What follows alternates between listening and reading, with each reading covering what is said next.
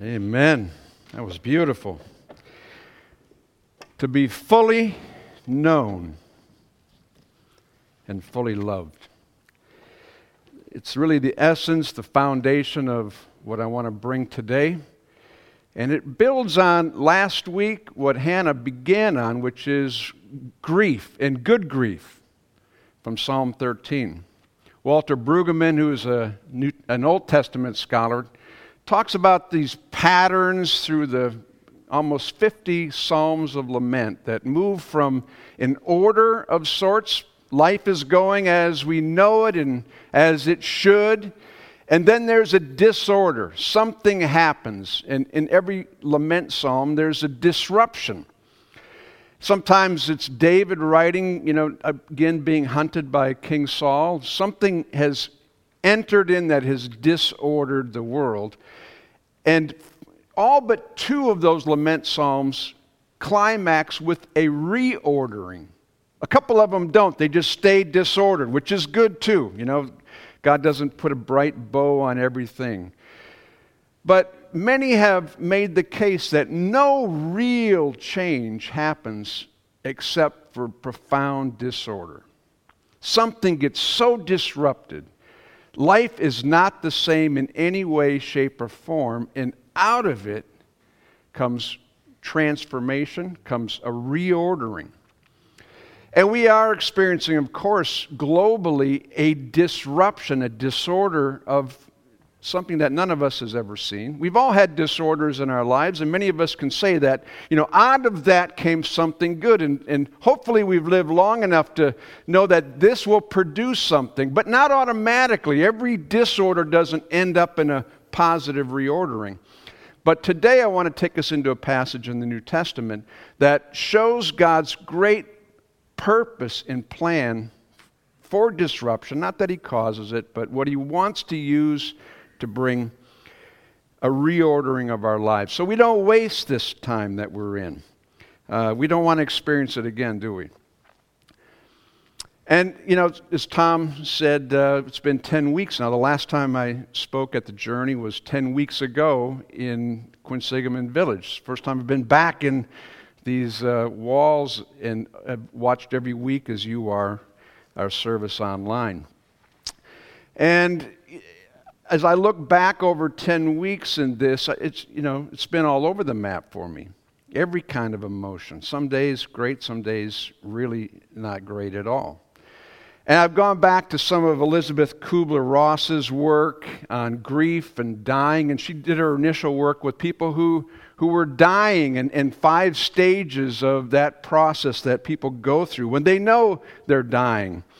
And, denial, anger, bargaining, depression, and acceptance.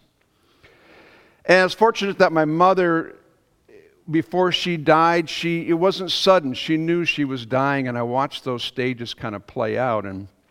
And the acceptance part was a beautiful component. And others who've worked with those in grief, who've walked with people who have died, they've said that it's similar stages. Maybe not so much just linear, and that may be your case also. You felt depression, you've been angry, you've denied it, you've bargained, you've accepted. And I think our slide I messed up on it. It's supposed to be acceptance at the end. We don't end in anger again, so thank God for that. And yet those who've looked at this from the place of where does power come out of it have added another stage to it. And that is a 6th stage of meaning. And it doesn't help to make that the first stage, as sometimes we do when somebody's suffering. We say, somebody dies, and we say, well, God must have needed them more than you did. Or everything happens for a reason. Or at least we know where they are now, and they're well-intentioned trying to put meaning before this grief process. But when the grief process works, it doesn't just end with acceptance. And those who've studied people who've gone through great grief and seen on the other side a meaning come out of it. Mothers Against Drunk Driving. The woman who lost a child to a drunk driver. Countless of prison ministries, people who have been in the worst and then God's called them back into that place again. Addicts who now are sponsors. And, the part of the healing process is there's a greater meaning in this for me, that God wants to turn this horrific thing and use it for good. And that's my prayer as we move beyond just grief today into the New Testament, that what is the greater meaning, or a meaning that God may want to bring out of this? I want to read from 2 Corinthians 1, verse 3 and 4. I think it summarizes this process very powerfully. Praise be to the God and Father of our Lord Jesus Christ, the Father of compassion and the God of all comfort, who comforts us in all of our troubles, so that, and here's the meaning, we can comfort those of any trouble with the same comfort we ourselves have received from God. That word compassion literally means, in the Latin, to come alongside with pain. Passion means pain, penthos. The passion of Christ is pain. That there is a coming alongside with pain for those who've been through pain. And that is the power of what Paul is saying here. With the comfort we ourselves have received, we are able to comfort others with that same comfort. At our greatest pain is often our deepest passion. Think about that. At the place of our greatest pain is often the place of our greatest passion. And the pain that we've been through uniquely qualifies us to walk with others who are in pain. And this isn't going to be our deepest pain, but it is a pain that we're in. And God doesn't waste it. Richard Rohr said, pain is maybe the most spiritual thing that there is. It'll either transform you or you'll transmit it. There's no other option. So we don't choose pain and suffering as it comes to us, but what we do with it. Do we allow God to transform us, or do we just transmit it to somebody else? Henry Nouwen wrote the book so many years ago, The Wounded Healer. It speaks for itself that because I've experienced a wound, I can heal. And particularly those who I can relate to in the same sort of suffering. So what does that mean? I'll be able to help somebody else in the next 100-year pandemic? Hopefully not. We don't have to experience every kind of pain to relate to people in any kind of pain. We experience pain, and the work is that God uses it to transform us so that we can help others with whatever it says in 2 Corinthians 1, pain they may go through. And so today's passage is quite short, Romans chapter 5, verses 1 to 4. And not to be overlooked that Paul writes this actually from prison. It's a shelter in place for sure, isn't it? Not voluntary. And I can imagine that, just as we're told, shelter in place, wait this out, it'll get better. He must have been tempted to just sort of think his life was on pause, because after all, Paul was clearly called to be a church planter. He had done it all over the world, traveled they said 10,000 miles and planted churches. And now he's stuck in a prison when he writes this letter. And I can imagine that he would be telling his friends, hey, do petitions, get me lawyers, let me out of here so I can get back to what it is that God's called me to do and to be. But that is not what he does, or we wouldn't have this letter of Romans. It says in Philippians chapter 1, I want you to know that actually what's happened to me has really served to advance the gospel. How? Well, it's become clear to the whole palace guard and to everyone here that I'm in chains for Christ, and because of my chains, Others have been encouraged to speak the word of God more courageously and boldly. What's happened to me has served to advance the gospel. And Paul didn't go on hold in prison. I was convicted when Tom spoke a couple of weeks ago about how we might enter this phase that we're in. And it is a phase, but he talked about 10 different ways to engage this current crisis that we're in, this suffering. And none of them are to wait it out. And you might wait out, going on vacation. You might wait out doing a lot of things. But God is not on hold, and He hasn't put us on hold.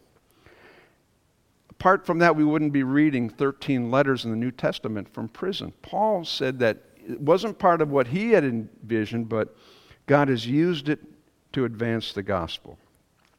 In Romans chapter 5, then, I'm going to read. And it picks up at, whenever we jump into a passage like this, there's things that go before it, especially when it starts, therefore, since we've been justified through faith, we have peace with God through our Lord Jesus Christ, through whom we have gained access by faith into this grace in which we now stand. Paul begins it, therefore, because the 4 chapters before is this global reach of God in this world and how He is working and what He's doing. And then Paul drills it down really deep. In fact, these first 4 verses really become a pivot to a practicality of my life. And it's a prologue to chapters 5, 6, and 7, and 8 that culminate in Romans chapter 8. Therefore, what can separate us from the love of God? Can anything, darkness, heights, depths, demons, and nothing can separate us. And this, though, I think is the key for us today to move beyond just an acceptance, a healthy grieving process to what does God want to reorder in our lives. And it begins with the song right before here, that we are loved and known by God. And chapter 5, verse 1 speaks of who we are in that love. We have now peace with God.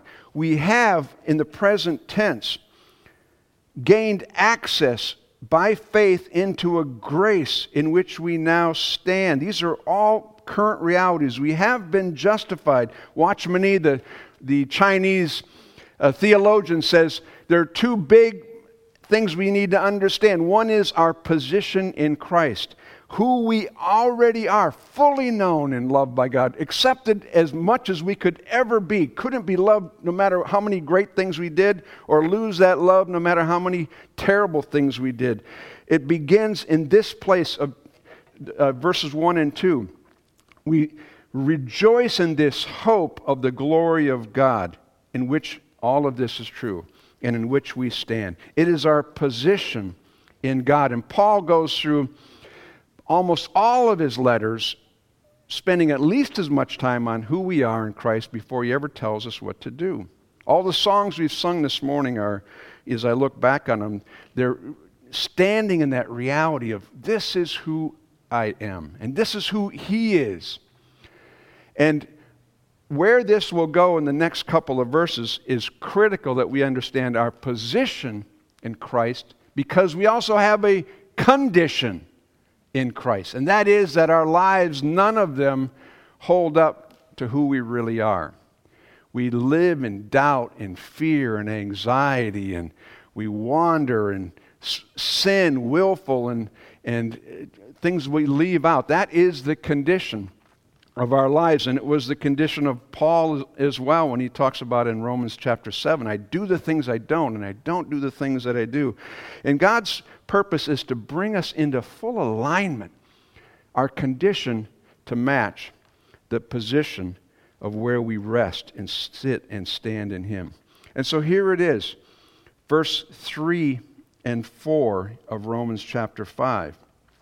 Not only so, but now we also rejoice in our sufferings, Because we know that suffering produces perseverance, character, and character, hope. And hope does not disappoint us, for we know that God has poured out his love into our hearts by the Holy Spirit, whom he has given to us. We rejoice in our sufferings. Now, it's not that God created these sufferings, but in this world we will suffer. God doesn't create pandemics, I don't believe, but in this world there are such things. And we don't escape them. And I don't know how many of you, like your job every day is actually to eliminate suffering in some way. It's a good thing when pain and suffering comes our way that we work to resolve it in some sort of a way. Some of us, we're in relational problem resolving, or financial problems, or health problems, or computer problems. Problems aren't something to be typically rejoiced in. And so when Paul says rejoice in it, it means that some of those he's got another purpose for. It's interesting, the word here, suffering. There are computer problems and there are relational problems, and God can use any particular thing. But this word, suffering, sometimes it's translated trials or problems. One place in 2 Corinthians 1, it's translated, is pressure. Listen to this. 2 Corinthians 1:8. We were under, Paul says, such great pressure. That's the same Greek word. It was beyond our ability to endure, so that we despaired even of life. Wow. Have you been under that kind of pressure where you despaired even of life? You didn't think you could breathe another breath. You couldn't go another moment, another day. And so Paul's not just talking about slight interruptions, but intense pressure. And he says, rejoice in these. And he's one, when we read the litany of what he's gone through, we can say, well, I guess he knows. I haven't been through a fraction of what Paul has experienced. And how do we know when it's a pressure to embrace and when it's a pressure to avoid? Because typically things come to us and problems, we want to avoid them if we can. It's like the guy came to the doctor and said, I broke my foot in 2 places. Well, then you should stay out of those 2 places. Avoid them when you can, right? Or sometimes it's ask God to remove them. Paul did. He had this thorn in his flesh, and he prayed 3 times for God to remove it. That's a good prayer. Why just stay in something? Everything that's bad isn't good. We ask him to remove it. And if we can't avoid it and he doesn't remove it, we pray that God will change the obstacle, change that person, my spouse, my kids, my health, my boss. It's a good thing to pray like that. But some of those things God has a greater purpose for. And this is one of those. We're not able to avoid it. We're not able to remove it. We're not able to change it at this point. And sometimes God wants to use it to change us. And I remember when Hannah and I were living in a discipleship home with boys coming out of lockup from 1990 to 2000, and there were times in there this was beyond my ability to endure, believe me. And I was always praying that God would remove one of them or change one of them or take one of them out. And it took me quite a while into it before I shifted in my prayers to say, God, maybe you need to just change me. And, that's a daring prayer. Change me. Use this to change me. And that's a prayer he loves to do. And he began to do that. He hasn't completed it, obviously. But Paul has this in 2 Corinthians 12, which is familiar to you, when he is given that thorn in the flesh, a messenger of Satan to torment him, and 3 times pleaded for the Lord to take it away. But he said to me, my grace is sufficient for you, for my power is made perfect in your weakness. And this is the step I think Paul's speaking about when he says, rejoice in your suffering. It takes us to another place. For suffering produces, it says, perseverance. When I am willing to embrace it and say, God, change me, use this to change me. Whatever is up in me is not satisfactory. To him or to me, my condition has not met my position in any way, and this is revealing it. And Paul says that now God does something with that suffering. He produces in us perseverance, sometimes translated patience, sometimes endurance. The Greek word is hupomone, which literally is an active overcoming. It's bigger than just surviving it or, well, he's a patient person. No, it's bigger than that. 2 Corinthians 4, 8 and 10 describe it. Paul says, when we are now hard pressed on every side and yet are not crushed. We're perplexed, but we're not in despair. We're persecuted, but not abandoned, struck down, but not destroyed. It's an active overcoming that is equal or greater than the pressure upon us. The only illustration I can think of is scuba diving. Some of you have done scuba diving. And so if you understand how that works, is you have a regulator which regulates the pressure of the air that you breathe at different levels underwater. And so, if you breathe air at the surface and then just went all the way down where the pressure is so great around you, that air, your lungs would collapse. And so the key they tell us when we scuba dive is keep breathing. Well, you think, well, that's not such a hard thing to remember.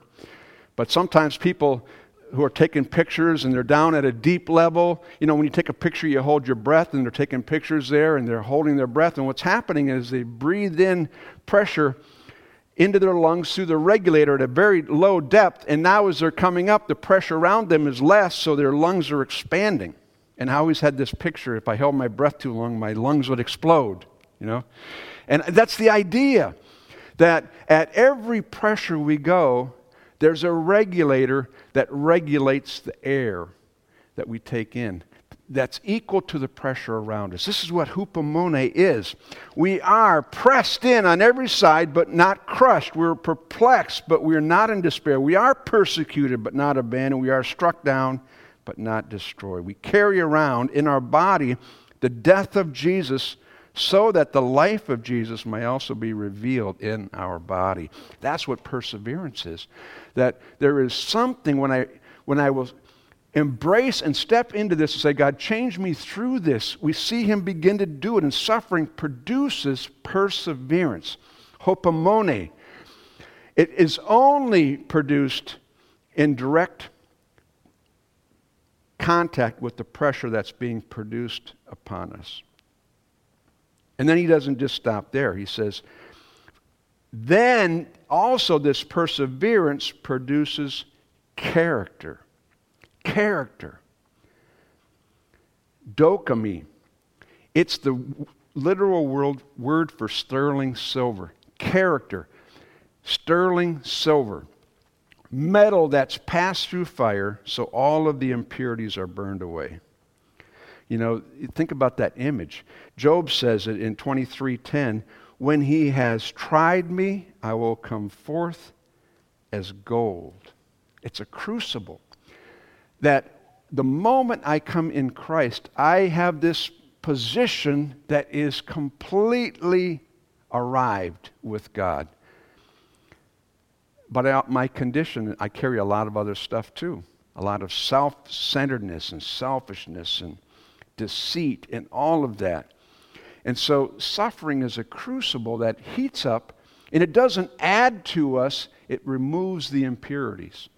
A chunk of coal, it may look like, but it's gold within there, and it's not revealed until the fire of a crucible that burns away all of the dross, all the impurities, and then what's left is this character, this dokimi, this refined silver or gold. And you know, when you find somebody who you say this person really has character, well, they've been through some things, haven't they? And there's a fullness, and it doesn't get there any other way. This is God's way of moving us and bringing us into the image of Christ. It doesn't happen just like that, but He's faithful, and He takes us through these processes, and He burns away all of this impurity, and what remains, it says that the silversmith can see his own reflection when he looks into it, into the dross. And that is our greatest hope, isn't it? Paul ends this all with saying his character will produce hope, and hope will never disappoint us. For God has poured out His love into our hearts by the Holy Spirit, whom He has given to us. So I want to invite you to just 10 weeks into this whole process that we're all in together, to shift in the way that you're seeing it. In addition to praying for our leaders who make decisions and cures and vaccines and asking God to save those who are sick and hurting and all of that, in addition to plead with God to change me, to change you. There are some things that He may only be able to do through this. You're being detoxed. I'm being detoxed from all the busyness, all the things in my life that have kept me, this is unique. And God has a unique way of using pain to produce perseverance and character and hope. And why waste this one, this unique crucible?